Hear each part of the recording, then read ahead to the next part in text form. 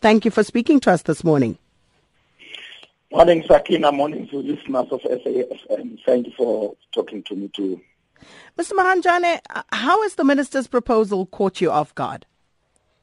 Well, it caught us off guard because all along we have been debating this issue of land ceiling and other related issues like 50-50 with him. But all of a sudden, when we were listening to his budget vote speech in Parliament, we had things like 1,000, 2,500, and 5,000. This is not what we really agreed on. And especially for us as smallholder farmers, we don't understand what are the implications of this.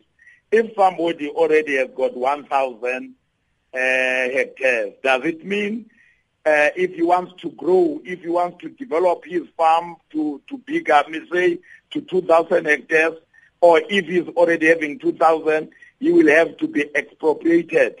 Those are the issues which we really need clarity to the minister. Hence, we don't want to say, we don't want to comment much on this up until we get clarity from him. We will having a meeting with him next week, Monday. We are calling a press conference on the 18th, where we will engage the minister, in fact, both ministers, Minister Zokwana and the Minister of Rural Development, on these issues. So that's what you're going to be doing now. As for your members, have you had any reaction from them? Well, everybody is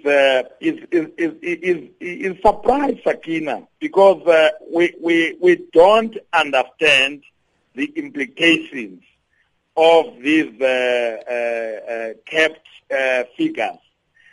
For example, most of our members, they say, oh, if you are a smallholder farmer, you must have 1,000 hectares. Most of them currently, they are having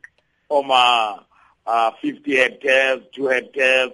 Now, all of a sudden, now they are demanding 1,000 hectares.